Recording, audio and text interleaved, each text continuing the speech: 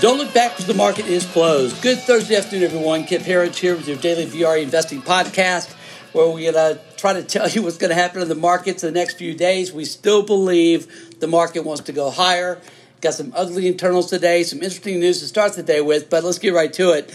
Dow Jones closed up 33 points today after being down pretty sharply quite a bit of the day, down as much as about 300 points, closing at 23,537.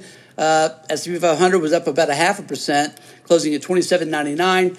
Our winner on the day, which is what you want to see, NASDAQ had a very strong day today, up 1.66% at 8,532. We also like to point out, really, the leader, again, the semiconductors, up 2.71% today. That's the SMH, the semi-ETF.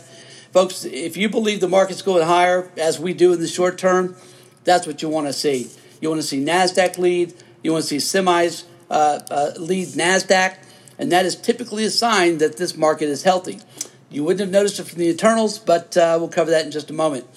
We started this podcast the same way every day now for a month. When we first said this is a manufactured crisis, talking about coronavirus. No, we're not saying people aren't dying. No, we're not saying it's not deadly. We've said from the beginning it wasn't going to be worse than the flu. These are the exact facts that we have. Today, 33 states have less than 150 deaths. That's according to CDC regulations with or from coronavirus. Now we have thousands of businesses that are already dead. As of this morning, now 22 million people out of work in 4 months. We got another 5.2 million today filing initial unemployment claims. And as we've said from the beginning, shutting down the states, not the way to go. Far more die and suffer from economic depression in the U.S. and globally than ever would from coronavirus. We simply have to reopen the country. So far, we have 28,000 or so deaths from coronavirus, again, officially with CDC regs. But why is it that we have countries that did not lock down? Countries like Japan with 178 deaths, Taiwan with just 6 deaths, Sweden just 1,203 deaths, many others as well, Brazil, South Korea, never closed their countries down, never locked down, and they didn't intentionally destroy their economies right into a depression. These are the statistics that we have today, without a doubt. They're depressionary. This afternoon, President Trump is supposed to start outlining the reopening process. That's a big positive. That's got to happen. We need more stimulus money. The initial money for the bailouts is already gone. 98% of that money has gone to, surprise, surprise, big companies. Only 2% going to small businesses. That can't stand. Congress must work, must get more through, or we won't have a market rally. We'll barely have an economy left to come back to. Again, states must start reopening. If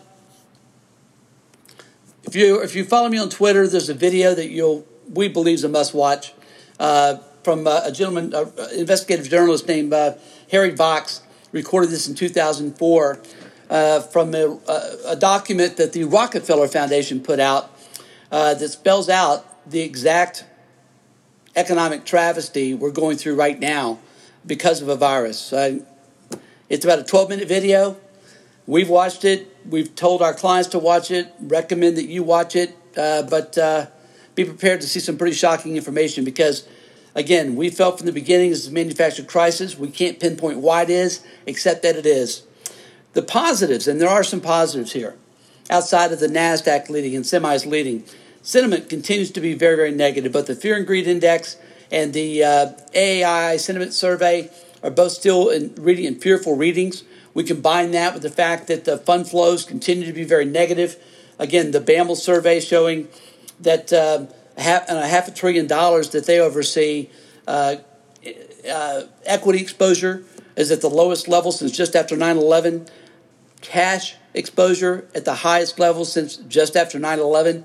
And typically, folks, this is not when a market goes down. When everybody's bearish, when everybody's in cash, that's typically when the markets rise. And we know that we've got at least $10 trillion of combined quantitative easing, stimulus, bailouts, funny money, new debt coming into equities because there is no alternative. What are you going to do? Put your money in bonds and make less than 1%?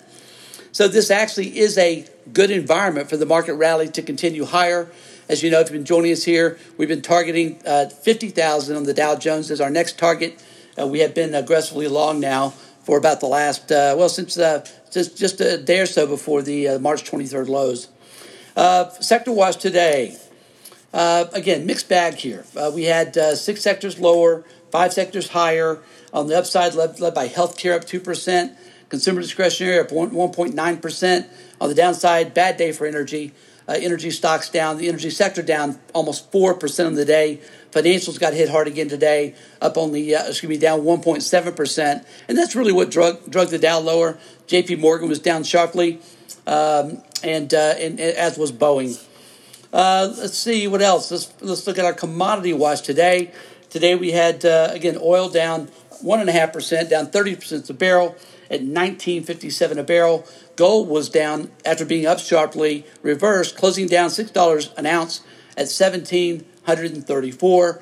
And silver was up again today, up 20 cents an ounce at $15.70. Folks, as always, thank you for joining us. Follow us on Twitter at KHeritage. And we always appreciate you joining us here. Join for 2 free weeks.